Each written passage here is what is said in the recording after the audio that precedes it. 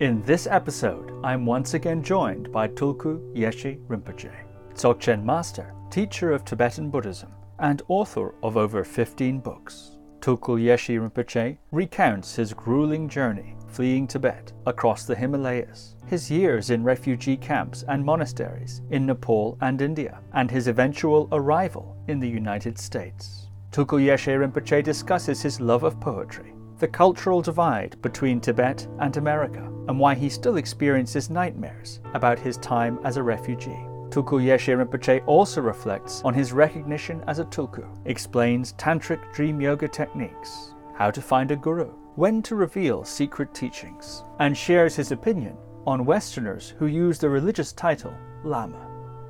So without further ado, Tulku Yeshe Rinpoche. Tulku Yeshe Rinpoche, welcome back to the podcast. Tashidele, Steve, Tashidele. Well, I'm so delighted to be speaking with you again. And in our last episode, we left at something of a cliffhanger. You had just arrived in Nepal. We said then that we were going to, in this episode, cover your time in Nepal, India, and then eventually going to the States, where you are now in Seattle. So perhaps you could pick up the thread of the story when you arrived in Nepal. Yes, it's a long story.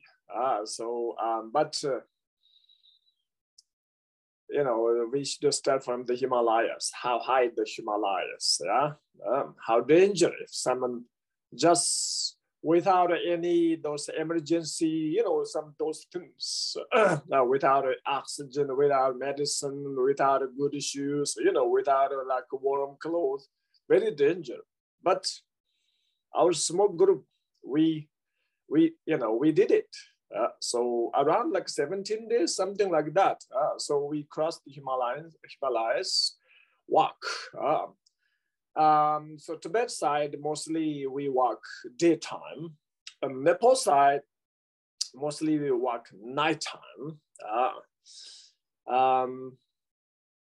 Nobody injured. So finally we arrived in Nepal, Kathmandu. There's some difficulty, some dangers, especially the Tibet side. We passed the border, but the cross the mountain, in the Tibet side.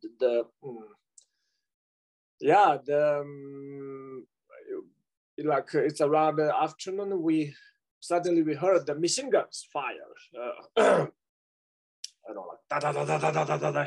We cannot see where it come from, but it's from the how to say the border, the army. So it's very very dangerous. We're so afraid. Oh my God, where they can see us, but we cannot see where they are. So we hide behind the small the rocks, and then I think a little bit too far where they shoot, so nobody hurt, nobody injured, nobody killed. So we continually walk. When we arrived in Nepal, everybody is so exhausted, so tired. Also hungry and thirsty too. So we stay a couple of days at a small village. It's somewhere Solukhumbu, where there's a lot of Sherpas. We took rest, and then we continually walk to where's the public bus, a small village. We arrived there, and then we took a bus to Kathmandu. So morning around like 10 to evening also around like 10. Also, we're still afraid because if the Nepali, police and if some of the report, they come and they catch us, and many times they return Tibetans to Chinese, where the border soldier or army. So it's still very dangerous until we arrive the Kathmandu, the UN, the refuge camp. Until that place, still we in danger. It's very easy to recognize us because our clothes or our smell, our face. But luckily, nobody lost. So we saved the UN, the refugee camp, Tibetan called Nelin Kang. Nelin means like a welcome or whatever. So that time, that place was so poor, so poor. So there are a couple buildings, and the roof was the metal panels. So between the roof and the wall, there's like a big open space. The mosquitoes, like thousands of mosquitoes coming because our body has bad smell, and and also the toilet was so but we were so happy because now we are safe. So a couple of days took rest, and then they sent us to India, another public bus, Nepal to India. Also, nobody has papers, nobody. And when we arrived the border, Nepal, India, each person pay around like 100 Nepali rupees something. Okay, that's all, no problem. Because the Indian, they already knew we are refugees. So they check the luggage, then they just let us go to Delhi. So when we arrived Delhi, there's another the refugee place camp, a refugee camp. We're so happy because now we're close to the destination, but still that time, the New Delhi, the water there, so bad. Smell, I don't know, so bad, very bad. And then we stayed there a couple of days. Some people, went to school. Some people went to Tibetan refugee camp. Some people want to stay there. Some they want to go different monasteries. That time I didn't know the big Nyingma monasteries. Where's the Sakya? Where's the Kagyu? Where's the Gelug? Only a few Gelugpa monasteries from the Tibet we heard again, like a Garden, Sera, Debo. Look, so we say, okay, we go to Debo. But New Delhi to Debo is around like 4 days if you take a train. So we wait, someone goes, like with us, someone knows some Hindi or English, some don't, but finally they say, okay, nobody found. So 3 of us, you should go, take a train and go to southern India, 4 days. So me and one of my friends speak only like yes, no, this kind of English. Me, you something, okay, that's all. But Hindi, zero. So they took us to the train station and left us there. Then they returned. They went back. So we took train and wow. First they told there's one the Indian coolie. When the train came, please help them. And I think they give some money.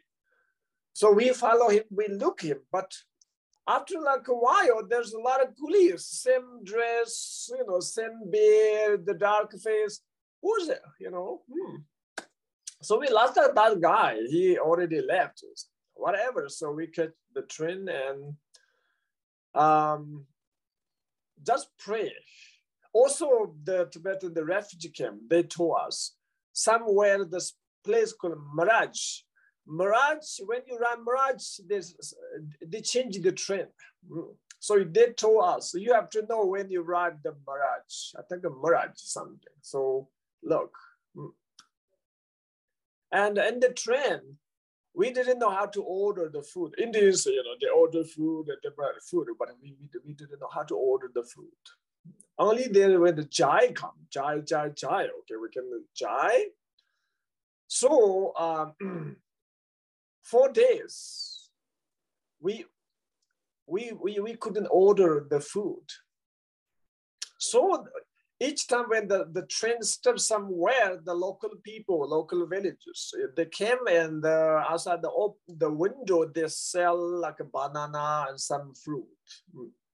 So we bought the bananas for breakfast, banana for lunch, banana for dinner, banana for dessert. You can see banana and tea for 4 days. So finally, our body smell like a banana, you know. And yeah, so we arrived the southern India, you know, safely. And so we went to the Drepung. And Drepung, there's some there's like thousands monks from Gelugpa school, from Nyingma school, from Bombu school, Bombu, I remember, you know. So from different schools too, they studied the philosophy, Buddhist philosophy. It's totally new life. Everybody was poor, or each monk kind of poor, and the food was, it's okay, but not really enough. Every day you're hungry. And the super hot. Look, from directly Tibet to southern India, it's totally, yeah. So that's why many monks die. Many monks die. Once there's, you know, terrible disease came. Today you're totally healthy, tomorrow you just gone because you couldn't, like breathe. Look like COVID, something. Really, very, very dangerous. So a lot of monks die. We can see where they burn the body. There's no really like this kind of ceremony, what do you call it, funeral house, something, you know, here. No, just between the one big Indian, the field, just there's a small space, please. So the monks brought this dead body there and they just burned there. So we can see who's burned there. That's Indian culture, yeah? Yep, and but study very, very hard. Every day you must study around like 8 to 9 hours. Work so hard. They work very, very hard. Unbelievable. Work so hard. And after 1 year, the monastery, they sent me back to Nepal because there's one kind of like the Buddhist publisher there, publication there. So I went there, I stayed there. And then weather, Kathmandu, I love it. So before I returned to Nepal, I went to Dharamsala once because the Tibetan kind of like international Tibetan study conference, something, the big like gathering, a meeting. So they invited me there. I went there.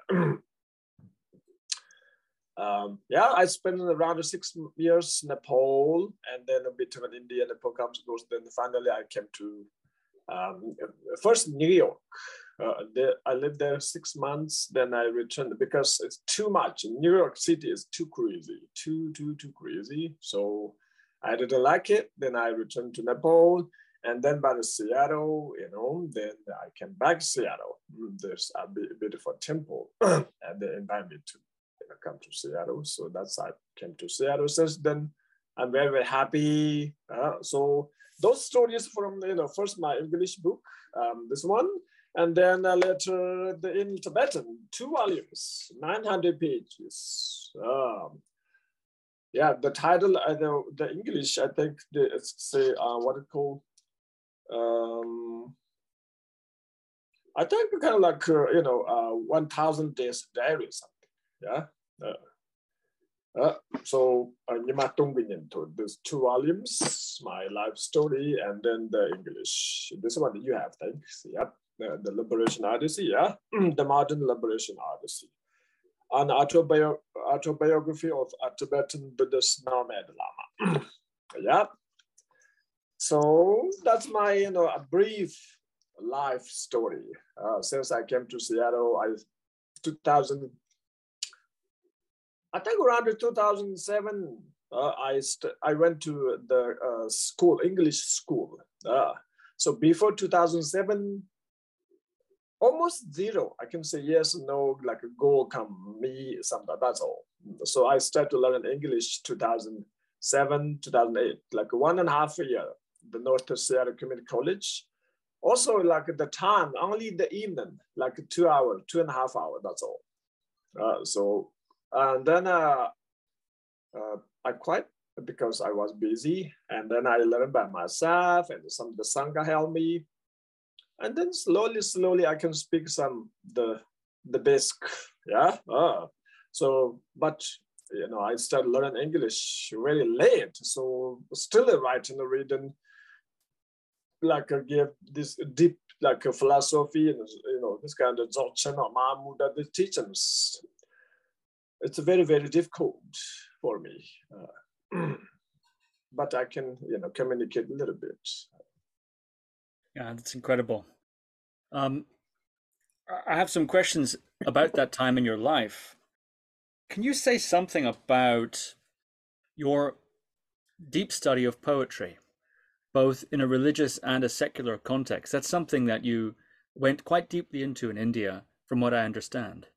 I started to write poetry when I was 16, 17, because Lama Damji Gyatso, my first master who picked me up from the kind of samsara, and already I think the last time I mentioned he was great, poet. His Dharma poems amazingly beautiful, like Malaripa's Dharma sounds, Dharma poetries. So I made a copy from him. And also my father is amazingly good reader, so he bought a lot of different books. Almost all Tibetan the master's storybooks. At least couple pages, it's like poetry. From the refuge prayer, the Bodhicitta prayer, the dedication prayers, mostly is beautiful poetry. And then I learned the Tibetan, the poetry at the monastery in Tibet. I met amazingly one good master. He was like, now when I look back, amazing, like he's like Bandita, great like philosopher, medical doctor, astrologer, like tantric master, and poet. And the feng shui master, unbelievable. So I met him and he taught me this, all of them. And then, poetry is one of my very, very favorite subjects. And I wrote a lot. And even when I was in Tibet, many the magazines, newspapers, they publish my short stories and poetries. And then when I was in the southern India, there's like a loneliness. Even I live with 1,000 monks, but inside there, there's lonely many times. Homesick, miss parents, brothers, the masters, homeland. So sometimes every day I write, poems. Every day, both the traditional style one and then the modern one. So both. And then when I written a poem, already there's enough for a published book. So I published 2 my poetry books. And continually, then I send my, short stories, the poetries, the magazines, the newspapers, they publish. Because really religious side, if you feel lonely, you have gurus, yidams, raginis, deities.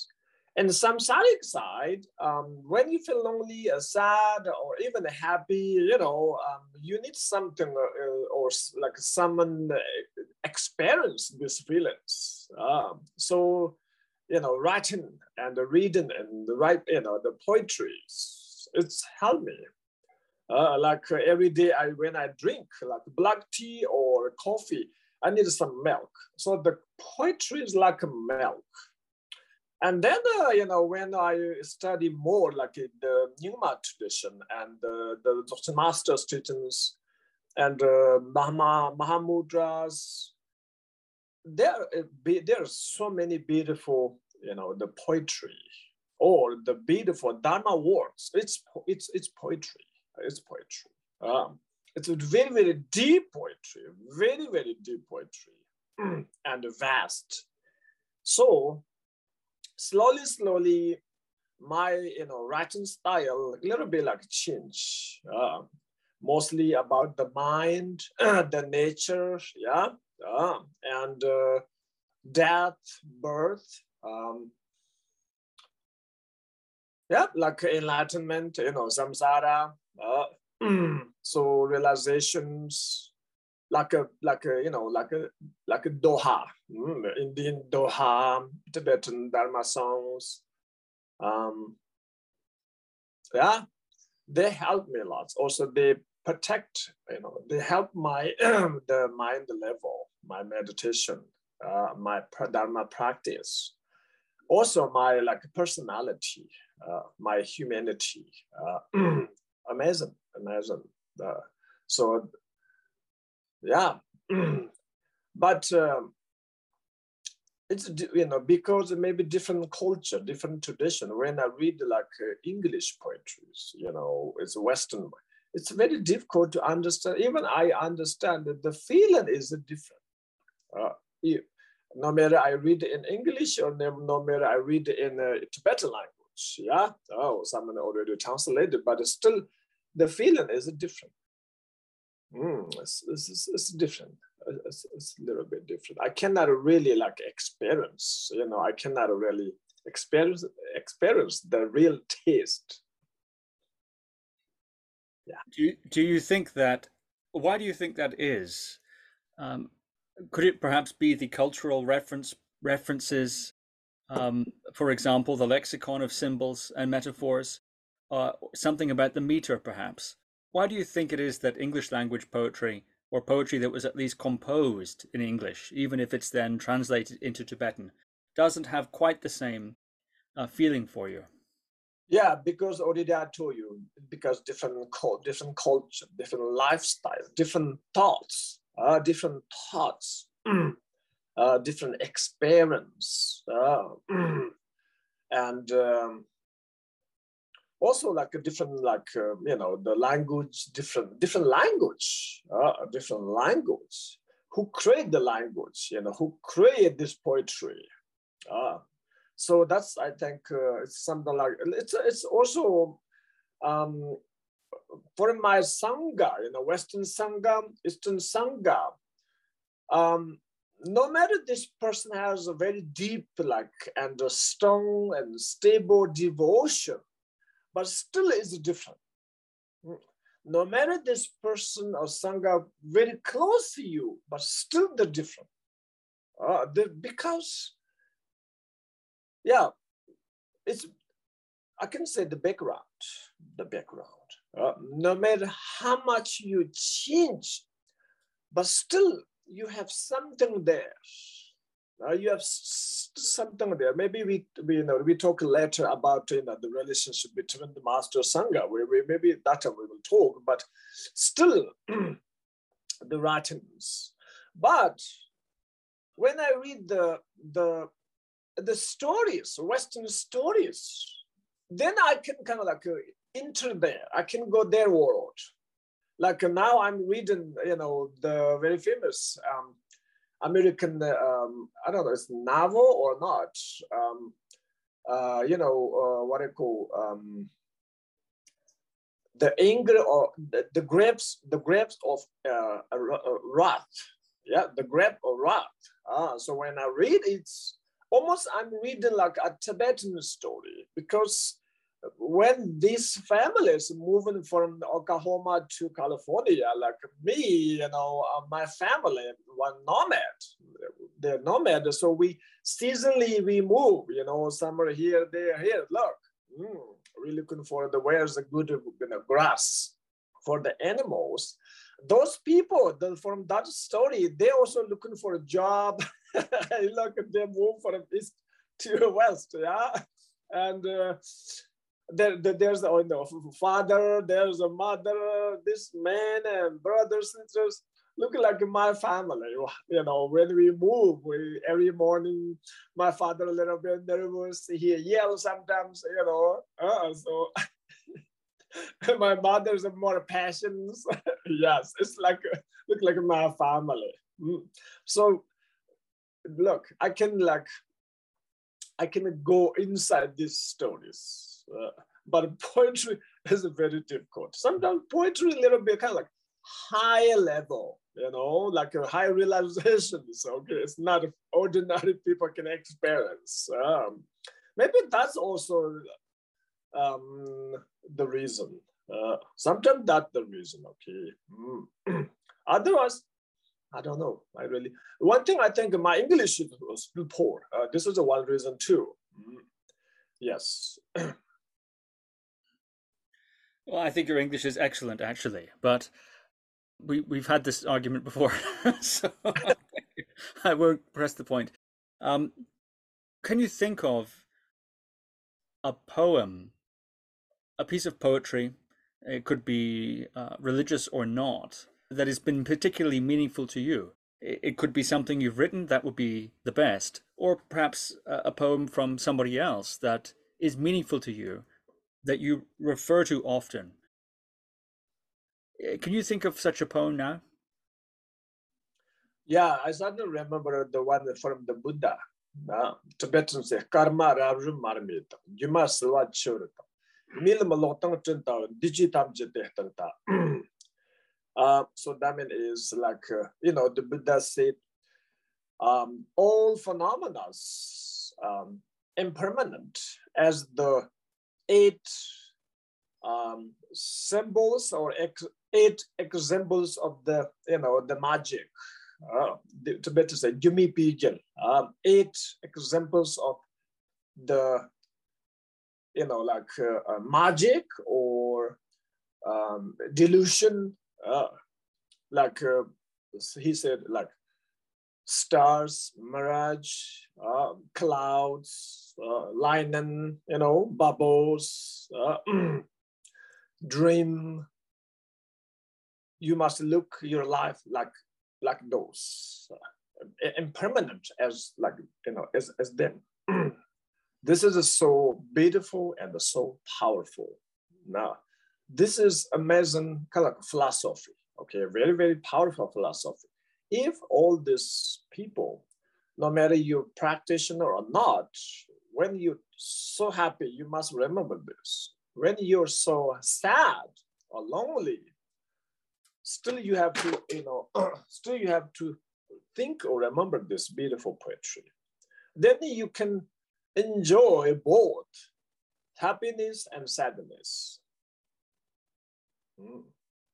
So yeah, this is a very, very beautiful and meaningful. Thank you. When I hear your story of your journey to Nepal and the difficulties you faced in your life in general, I wonder, do those difficulties leave a mark? I'm thinking, for example, of soldiers in war or people who have experienced difficulty in their life, sometimes can leave a mark. Even though the situation is no longer the same, the difficulty has passed, still the mark can remain. I'm wondering, given that you have also experienced difficulties, did you also experience this mark? And if so, how do you heal that kind of a mark? My mark is not really like anger, like anger or this kind negative emotion, negative thoughts. Okay, my mark is not like that, but from fear, cross the border. Yeah. So even after almost 20, almost 20, 30 years, but still I have many it's not like a nightmare, but this bad dream or this dream comes again. Many times I pass the border, okay? sometimes not.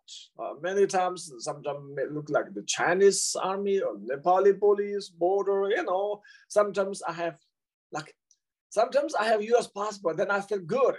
In my mind, oh, I have US passport, I'm safe. Sometimes there's no passport, like I have to escape, how to do it. So again, last 27, 60 years, again, this dream is never go away. I don't know how to go away, okay? So it's come again. Also the dream, if I have dream in Tibet, 90% that monastery where I spent 10 years, the karmic imprint is so, deep, so deep. And the masters in Tibet come to my dream more than masters outside Tibet. So there's a very, very deep memory there. Very, very deep memory. Yeah. So, but this kind of like doesn't disturb my compassion and my practice. But later I asked some different people, Tibetans from Tibet, they have same this kind of dream again.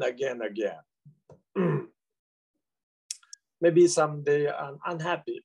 Me, when I woke up, I'm happy, no matter in dream I passed border or not. But when I woke up, it's a dream. It's a dream. It's kind of like a teaching, the Dharma teaching. So no matter we are happy or not, after we die, of course there's karmic imprints there, but what happened is like a dream.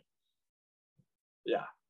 So that's why I think Buddha said, from the 8, for examples of the magic or the, impermanent, one is dream. He says, dream like a dream. Also, the Buddha, before just he passed into the nirvana, he told Asanga, everything is like when you, do something like this, and then if you open this, you can see some kind of like a stars, something. So everything's like that. It's helped me. My mind is calm and relaxed, no matter what happened, good or bad. So usual, unusual, just mind can calm and relax. Really. Thank you. I know that you have a very profound dream yoga practice also. I'm curious about that. In Namtar, various different Namtar hagiographies of spiritual masters, often one reads of dream yoga, using dream yoga to visit places or to connect with teachers who perhaps are deceased or simply in a different location, meeting in the dream, etc., etc. I'm wondering about that. Is this something that you've made use of in your dream yoga? And if so, in what ways? Dream yoga is not really easy to practice because we have very, very strong grasping. This is a day, this is a night. Yeah, this is real, this is not real, like that. Yeah, look. So we totally make 2 different worlds. The daytime world, nighttime world, or dream world. We kind of believe daytime world, but we don't believe night, the dream world. This is a big mistake, big mistake. So this is a dream too. That daytime is a dream too. Daydream is a night dream. There's 2 dreams, but in our mind, this is real. So that's why we say seva, you cannot transfer for each other, okay? Day to night, night to day. We cannot. until we can transfer these two terms into each other, you cannot really catch with a catch dream. Okay, you cannot catch. You cannot enter that in the world, or you cannot recognize. You cannot recognize this as a dream. But still, even you cannot catch or you cannot recognize this as a dream. But what happened in your dream is also is a reflection of your mind. A reflection of your mind. Like in your dream, you met a Buddha. You saw a Buddha. That meant you saw the Buddha. Because it's who experienced the mind experience. Even in daytime you met a Buddha, now experienced by the mind too. Basically, it's the same. It's the same. So, yeah, the daytime, if you can recognize, if you think, if you meditate on those phenomena as a dream, as a illusion, and then slowly, when you kind of like pass this test, daytime, and then you can, even you sleep, you can recognize. Especially like a lot of people have habit, take a nap, the middle of the day they take a nap. When you take a nap, or before you take a nap, if you think everything is a dream, and then when you take a nap, in your nap, if you have dream, if you can recognize, because take a nap, it means maybe 1 hour, maybe half hour, very short time. If you can recognize this is a dream in your nap, and then now this is good sign. When you go to bed, real like a nighttime, you can try, and then slowly it's happen. It's happen. The thing is, a lot of people when they go to sleep, they want a very very deep sleep. For the dream practitioner, you cannot do this. You must think you have like a light, very sensitive dream, okay? Very light dream, a light sleep. You're sleeping, but still, in the corner of your mind, there are like kind of like, subconscious or something awake. Look, something awake. Like you're reading, but still you listen music. Yeah, exactly the same. Then you can catch the dream. You can recognize this is a dream. Otherwise, if you like totally asleep, your whole consciousness enter the sleep, it's very difficult to recognize this dream. That's why I say take a nap. Look, before you go to sleep, this is a nap. This is like a whole night time. Yeah, look, very short time. At what point in your life did you learn dream yoga, the Milam Naljor? What time in your life? Was it in Tibet or India? Outside Tibet. In Tibet, I didn't hear much. I didn't hear much. Mostly I learned, some like Yamandaka, Chorasambara, like Kalachakra, and but I didn't receive much like tantric teachings. I received thousands empowerments, but mostly like sutra teachings, philosophy. But outside Tibet, then I met different masters from different school, and then I learned, okay, the dream yoga, even dream yoga, there are a lot of different dream yogas. Like dream yoga with like Amitabha, and dream yoga from 6 Narupas yogas, dream yoga from Yamandaka and the Charasambara. You can say here Vajra, almost in the Vajra Yoga, almost each single the high yoga tantra, high yoga tantric, the yidams, the deities have their own dream practice, dream yoga. Yeah. So yep. So that's I start my dream yoga, dream practice, sleep and yoga, or outside Tibet. Yeah.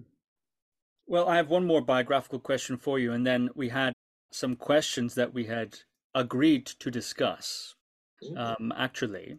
So, and then I will ask those, the ones that you sent to me. So, on August 10th, 2000, Tulshuk Rinpoche recognized you as a tulku. I'm wondering if you can tell the story of this and what is its significance, its meaning. Yes, so August 10th, 2000.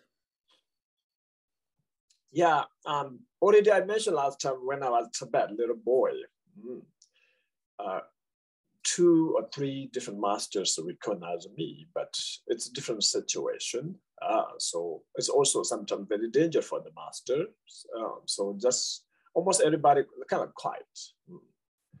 I thought it's kind of like freedom. So the masters can recognize. And especially like a Trishik Rinpoche, if we read the Trishik Rinpoche's stories and his first master, Zatu Rinpoche, amazing, realized master from the next, the mountain Everest. There's a Zarungpu monastery. Each time when you look at the mountain Everest, there's a monastery just down there. So Trishik Rinpoche is in Tibet. He's one master from the Zarungpu, the founder or the leader of the monastery, Zatu Rinpoche.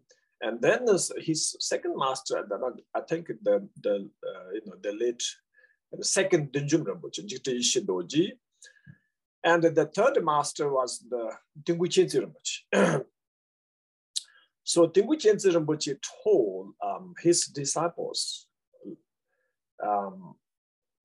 Trishik Rinpoche is the Verujana, the famous translator, like in person, in the human now. Also, from the Trishik Rinpoche is like a life, past lives, the prayer of his past lives. Many the realized masters, the Pandita, the scholar masters. So like all together, then there's no question, Trishik Rinpoche's wisdom and his compassion, his realizations. So when Trishik Rinpoche say, I'm something, I was someone, yep. I should like trust, I should believe.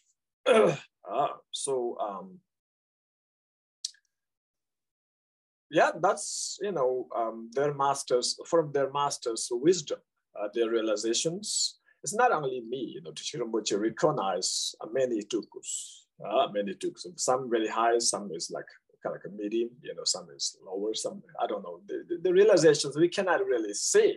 Yeah, so sometimes the background, like politically, some just become very high lama. You understand? Some from the family lineage, they become just, since they born, they become high master. Look, so no matter you study a lot or you meditate a lot, still because you was born in this family, because your past lives has a politic power, so that's making you high lama. You understand?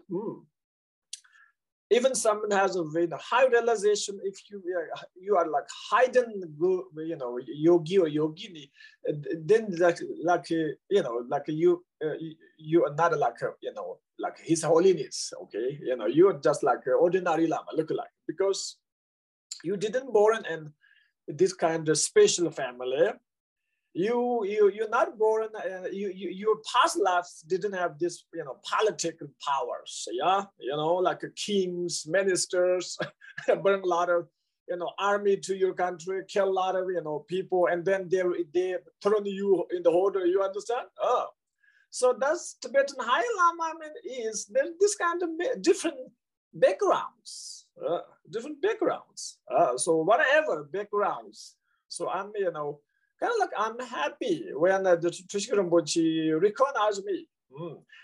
Because if by this name, this title, if I can benefit some, the people, sentient beings, yeah, that's perfect. But by this title and recognition, if I hurt the other people, other sentient beings, and if I hurt myself, that's so bad. That's so bad. That's why in Tibetan we say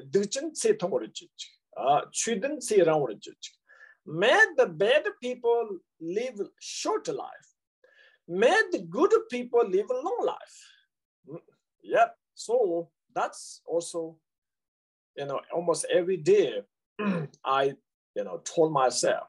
Also, I told my, gurus, Yidam deities, if I do good things, if I can serve the Buddha Dharma, if I can serve sentient beings, please bless me, like healthy life, happy life. If I hurt the other sentient beings, if I destroy the Buddha's doctrine, please make my life is short. So this titles also like this. If you, no matter you have Tulku title or Khenpo title or Lobun title, if he use this title for good things, then your past life doesn't matter. Okay, maybe Mahasiddha or Pandita or Geshe or Khenpo. So this life is become meaningful. But even your past life has this lot of this high title or whatever, in this life you destroy Buddhism. If you hurt a lot of people, look, now kind of like you should return the title. You should return the title. Even you cannot, because if you are like unmistaken Tulku, like from your past life, like original, but still you better don't use this title. Just hide, just be quiet. That's the best. So that's why when the Trishik Dorji Changchenpo, not only Trishik Rinpoche, later, different Tertums in Tibet and different gurus also recognize me, but it's also like they give me a lot of luggage, heavy luggages here, there, here. So you can see sometimes, in India and in Africa, some ladies, like when they holding a lot of the pants or like heavy jars, they must walk carefully. Yeah, same thing. This title is heavy, so I should walk, well. Sometimes when I saw the models, the models when they wear different funny clothes, heavy, or sometimes they like falling down, because their clothes are so funny and sometimes heavy. Same thing. The Tulkus, Khenpos, Geshis, who has the title a little bit different from general people. Under this title, practice hard, okay? Really, meditate more and give teaching more. Then even your Tulku or Khenpo, whatever, your title become meaningful, your life become meaningful. That's, I promise my guru, Trishik Rinpoche, Trishik Dorji Changchenpo, so I don't know, without this Tulku title, without this, where I am, and who I am. Still me, the title is title. Still like before this title, still the mind, the deeply, it's the same. Really, it's the same. Deeply the same, like, like a PhD, or lawyer or doctor. After they become PhD or doctor, you can say lawyer, but deeply inside their mind, the same. I'm sure it's the same. Same thing. So this kind of titles is the same. But with this title, I can help some sentient beings. So that's I'm very, very happy. Very, very happy. I don't know, next life I have this title or not. This life with this title, traditionally in Tibet, especially in Tibet, you can help sentient beings a little bit more. Also, you can, destroy others happy more, because this title. That's why I say, be careful with this kind of title. Same thing in the West now, Lama, the Lama, You can see some Western teachers has Lama title. Yeah, you can see. So must be careful. If you have, Vajrayana teachings, you must do the correct, the right one. Very, very, because this is a secret Vajrayana teaching. Look, secret. What means secret? What means a Vajrayana? Look, Vajra means unshakable, undestructible. If you try to destroy this beautiful tradition, these secret teachings, if you try to give publicly, look, then that's I'm talking about. You under this Lama title, under this Rinpoche or Tulku title, you destroy the Buddhism. This beautiful. That's why we must be careful. We must be careful. What do you think of this increase of Westerners using the title Lama, etc.? What do you think of that? I'm happy. Number one, I'm happy because that means they have been, practice a lot. They study lots. They met perfect, the gurus. I'm very, very happy. If you go to Middle East, give someone the Lama title or say, oh, I give the empowerments. Maybe they kill you. Someone they kill you because totally different, kind of a wrong place. Yeah, it's a wrong place because they have their own beautiful religion, so they don't want to accept you, this kind of funny things. Yeah. So if you want to practice this beautiful Dharma and many years of practice, study, meditate many years, and then you have this title Lama. This is beautiful. This is very beautiful. That means you have, now you're holding this jar full of water. But that means you must walk carefully. Before you give this water to someone, or before you use the water for your tea or coffee or your noodles, you must walk carefully. Because this is, easy to broken the jar. The jar is most jars not metal. Yeah, it's made by clay and this kind of salt. Same thing, these lamas, Western lamas, have big responsibility because you speak perfect, speak your own language, maybe English, maybe Spanish, maybe French. Yeah. And you can bring more people than the Tibetan lamas masters because you know this culture. You speak perfect language. Look, maybe they trust you more than Tibetan gurus. That is more be careful when you give the teaching.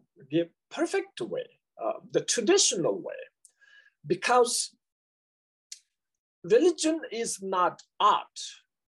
Of course, religion has a lot of art things, okay? Especially Vajrayana, a lot of, the colors, the different mantra sounds. Amazingly, there's a lot of art, but the Vajrayana Buddhism itself is not art.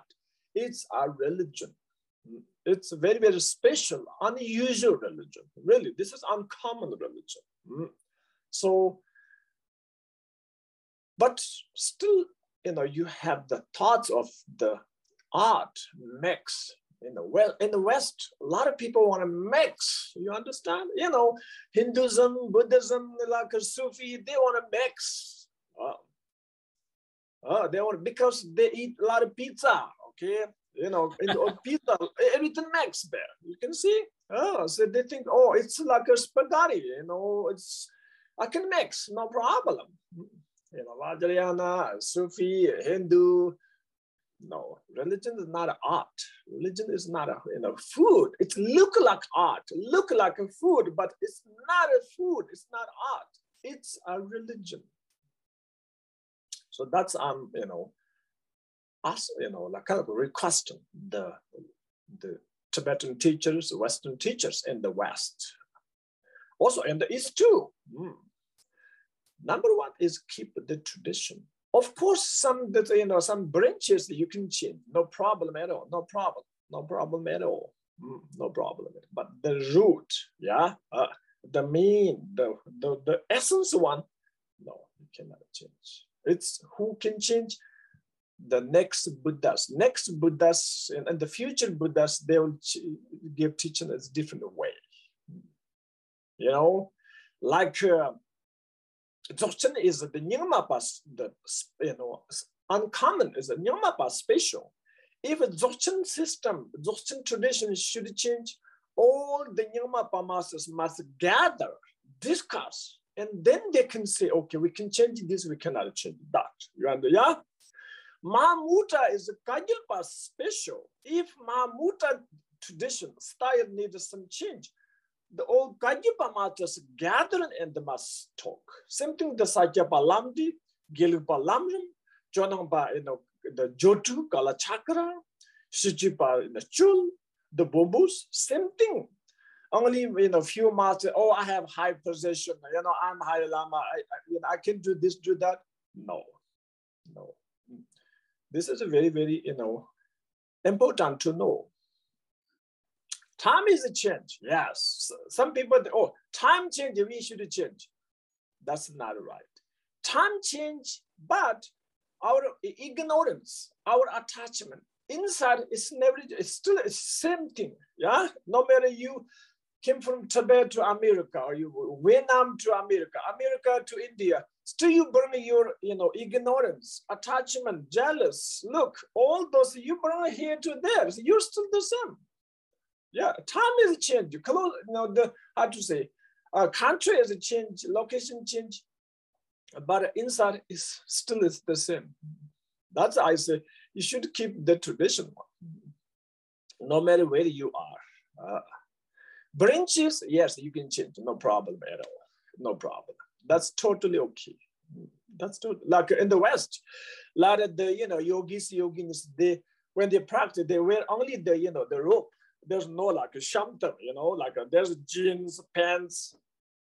That's a change in Tibet. Nobody wear like that. If you wear the yogi's robe, yes, the shamtam, everything, the full, full uniform, not like half.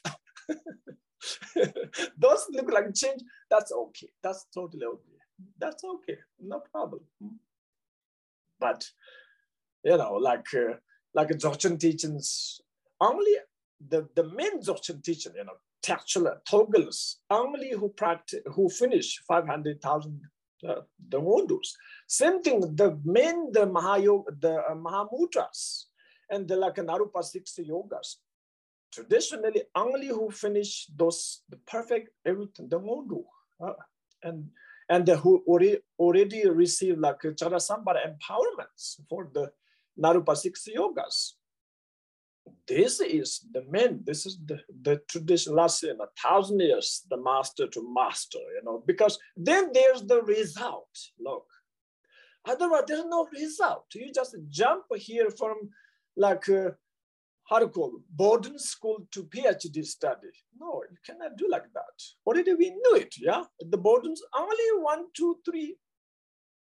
The kids, very special ones, yes, they can do it, yeah? But 99% the kids from the, kindergarten or the boarding school, they cannot study, learn, or pass the test, the PhD. No way. Already we knew it. Vajrayana Buddhism, totally the same. Totally the same. That's why Western lamas, no matter you're Tibetan or American or Chinese or Vietnamese, they keep this beautiful tradition. It's so important. Thank you very much.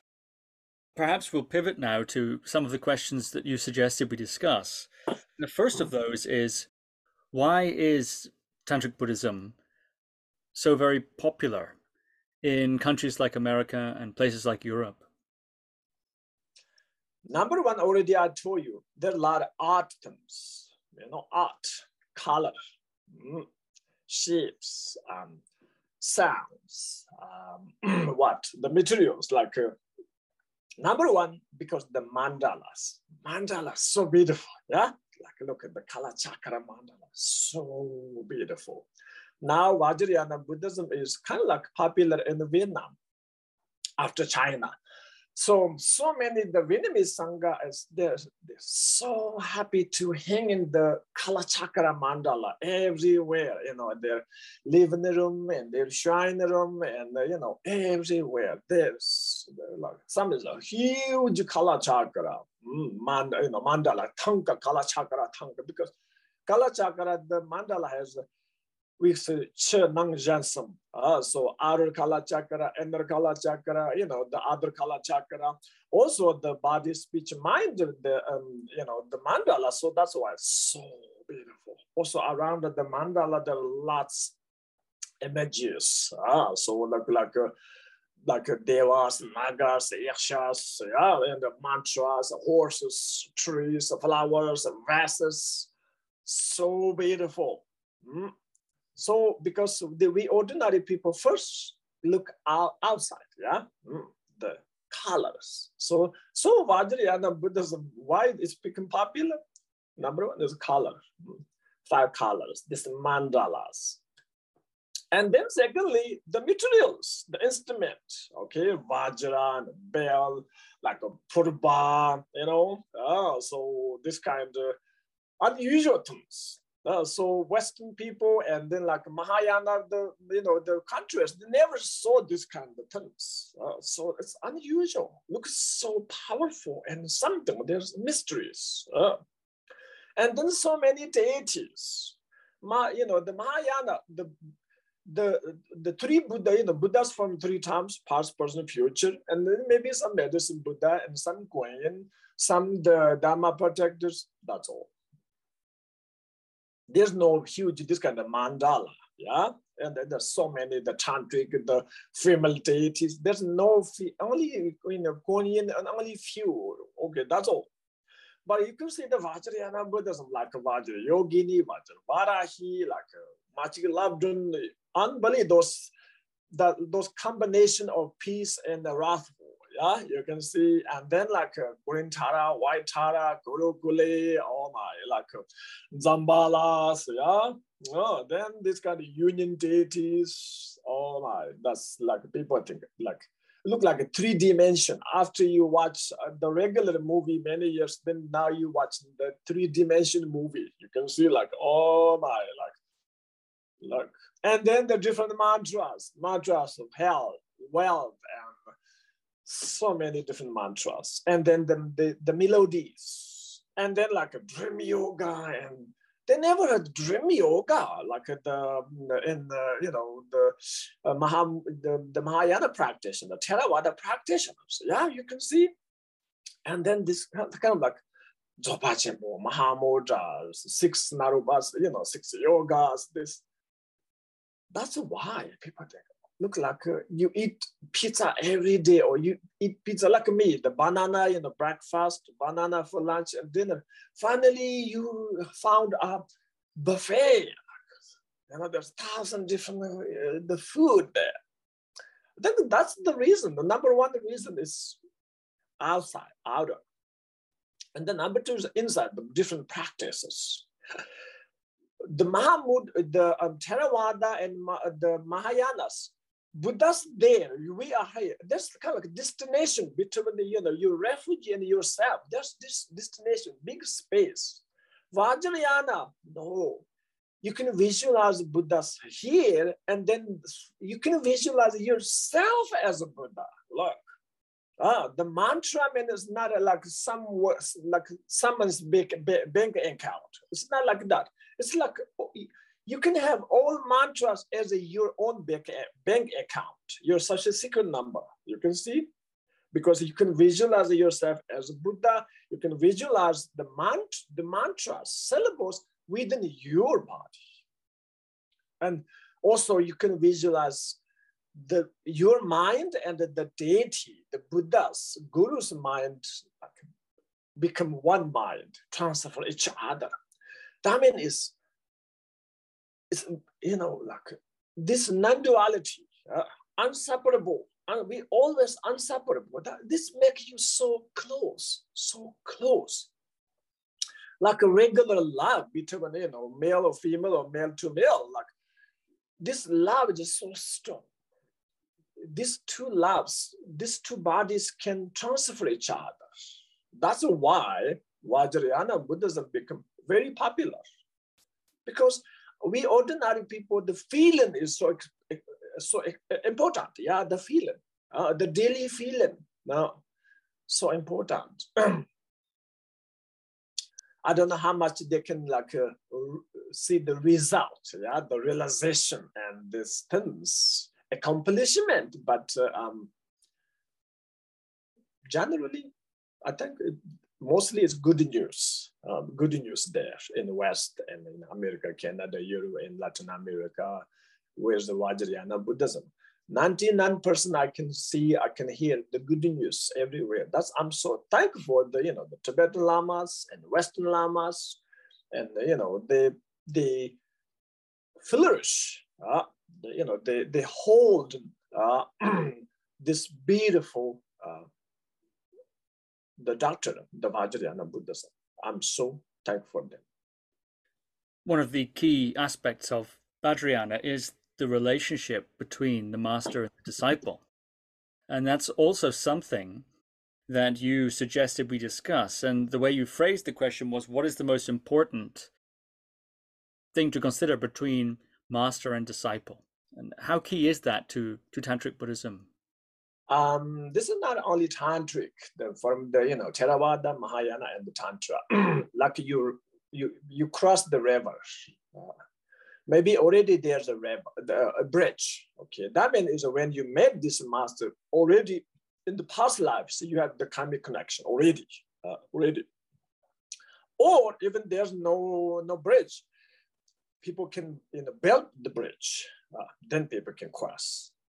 Same thing. Even there's no karmic connection between you and master past lives, both sides can make new connection. Especially the new connection.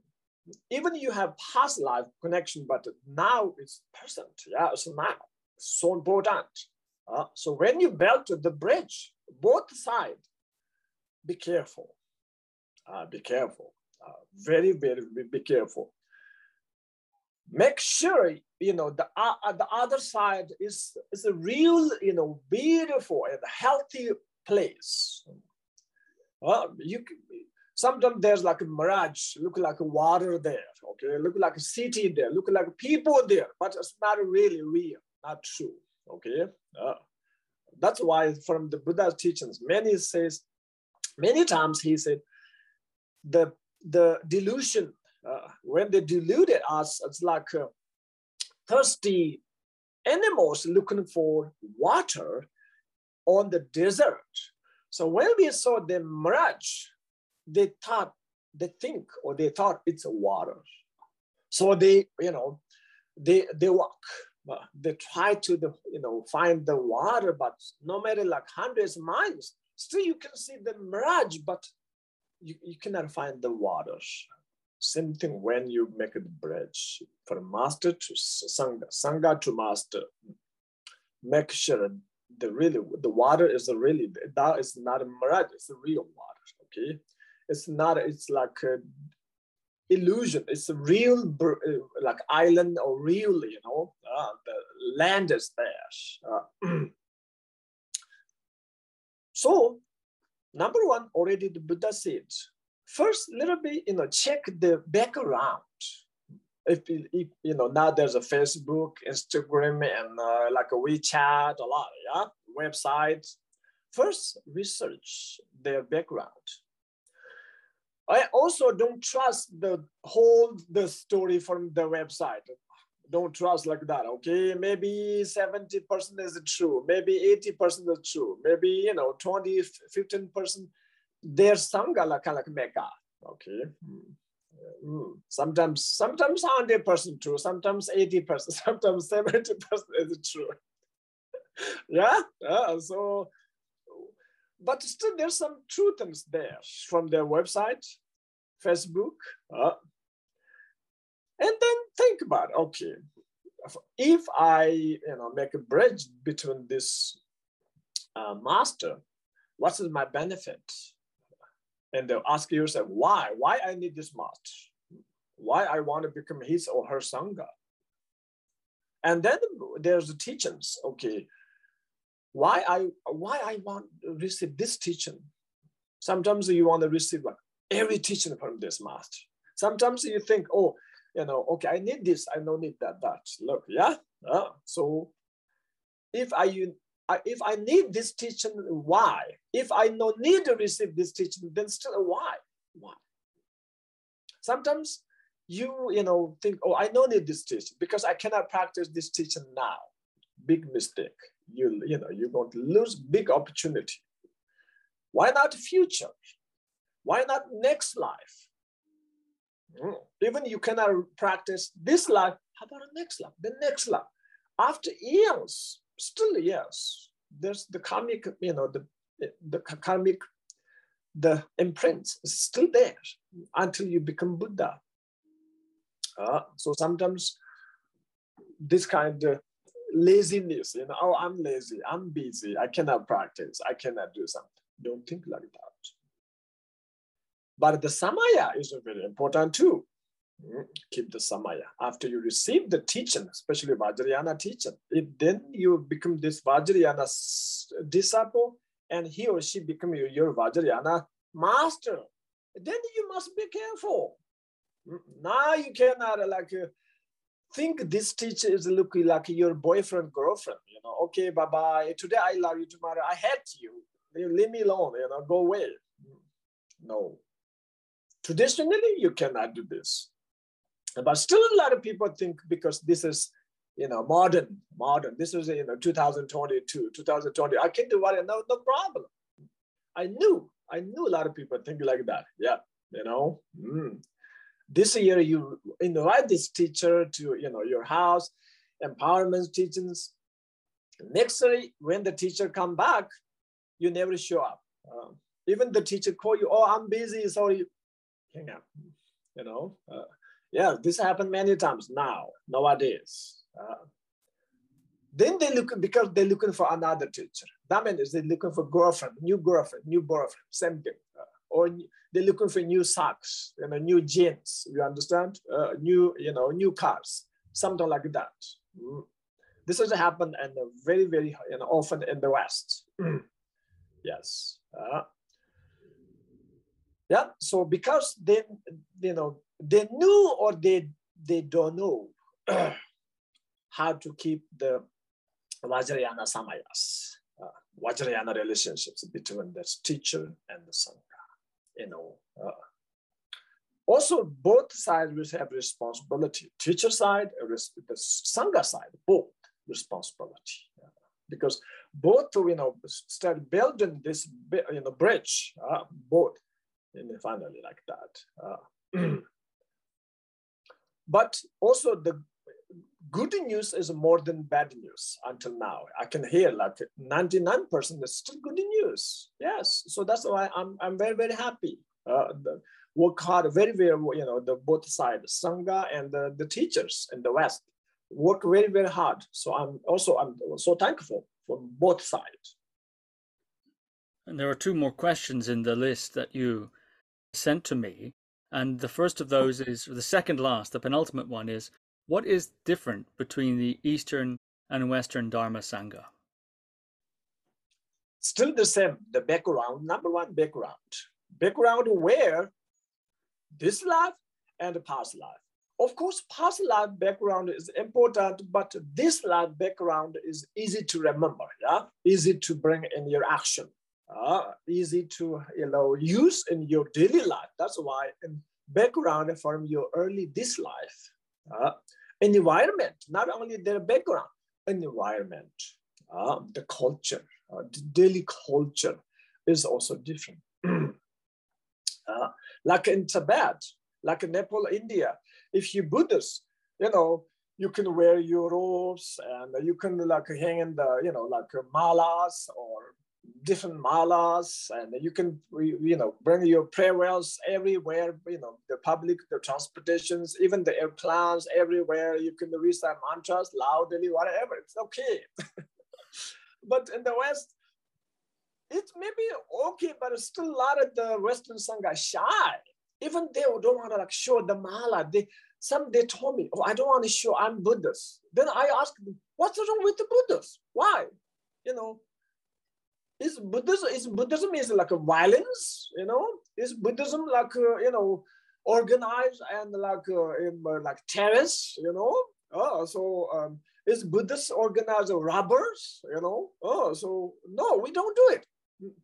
Generally, we don't do it. Maybe some different country, there's some, politic problem between, the people and government. Some, like now you can see some different, a little bit, like Sri Lanka, they have big, financial disaster, some, I saw the demonstrations, some monks, they also there too, because it's this kind of situation. But generally, the Buddhism itself and Buddhist, the Sangha, peaceful, very, very peaceful. Not only we peaceful, the humans, animals too. Look, we say all mother sentient beings, included all animals. So why are you shy? Why are you shy? You're Buddhist. Why? Why? Many my Sangha or some, they say like that. They don't want to show. They want to know their friends. They practice Buddhism. I'm still confused. Why? What's wrong with the Buddhism?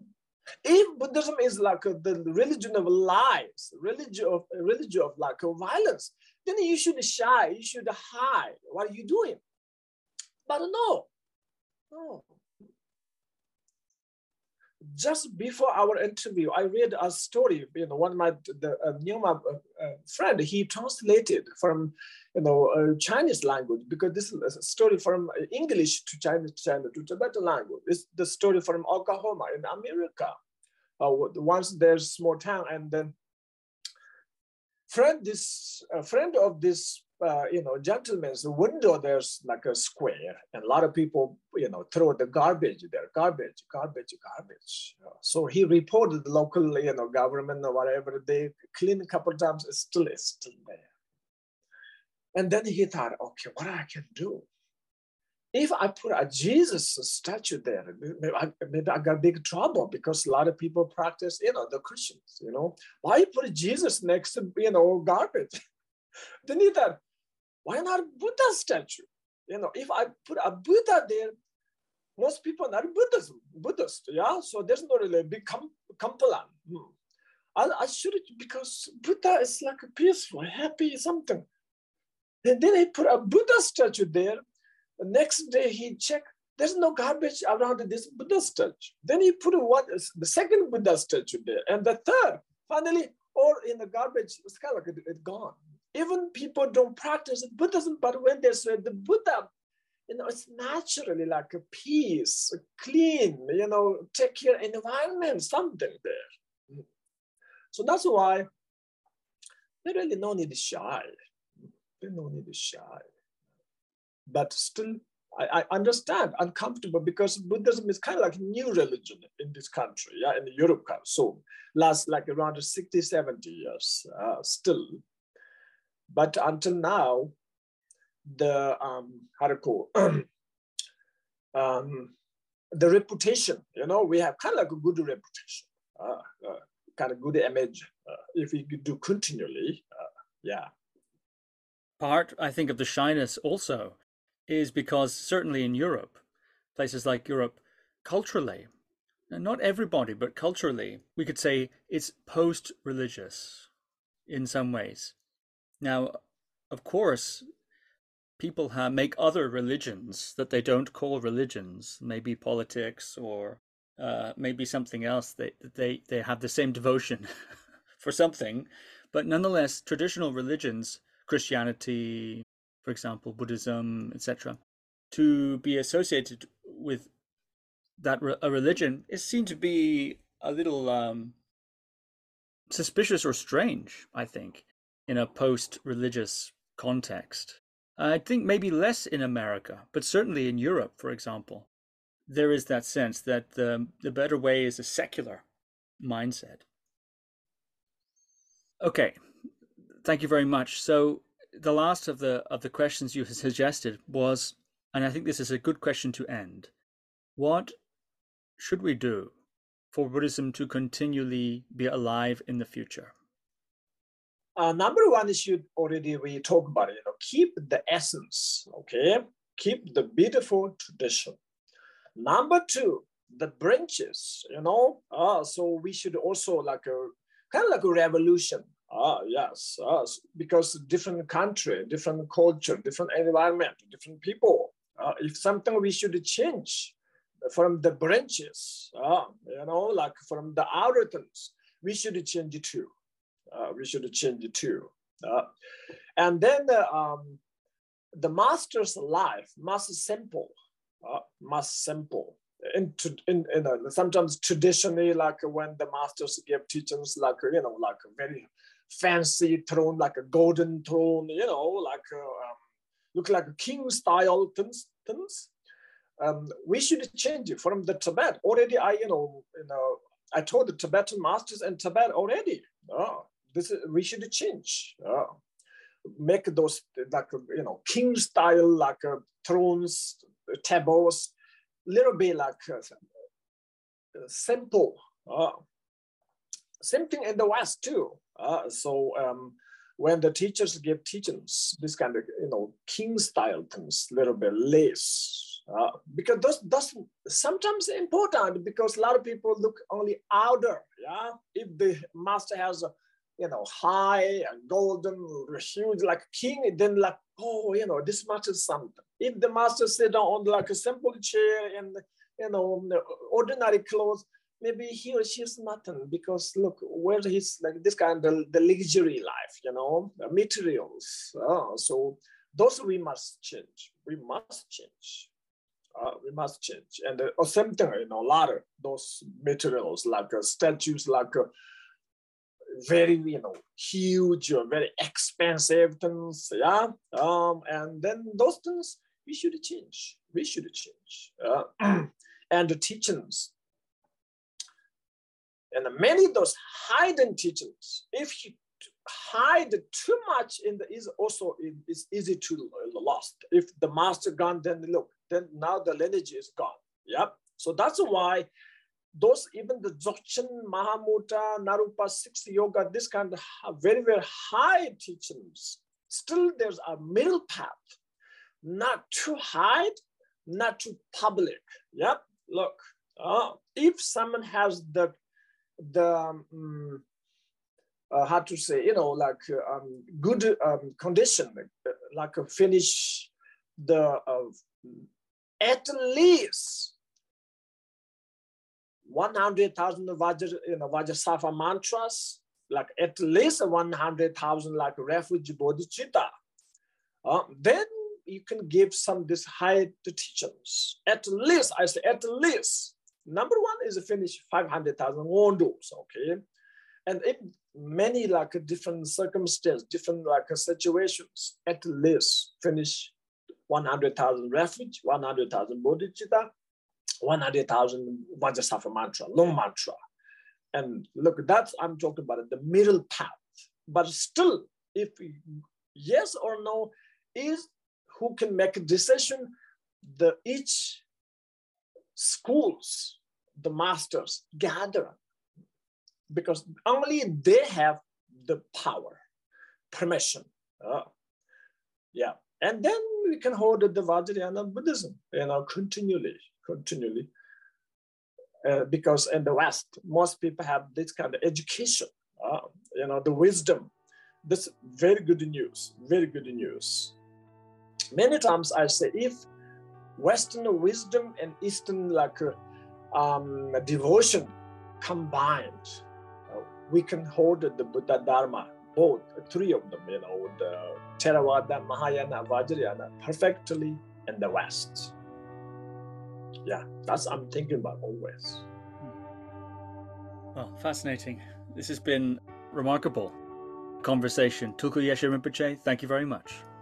Thank you very much, Steve. I'm so happy, and so thank you for this beautiful interview. Thank you for listening to another Guru Viking podcast. For more interviews like these, as well as articles, videos, and guided meditations, visit www.guruviking.com.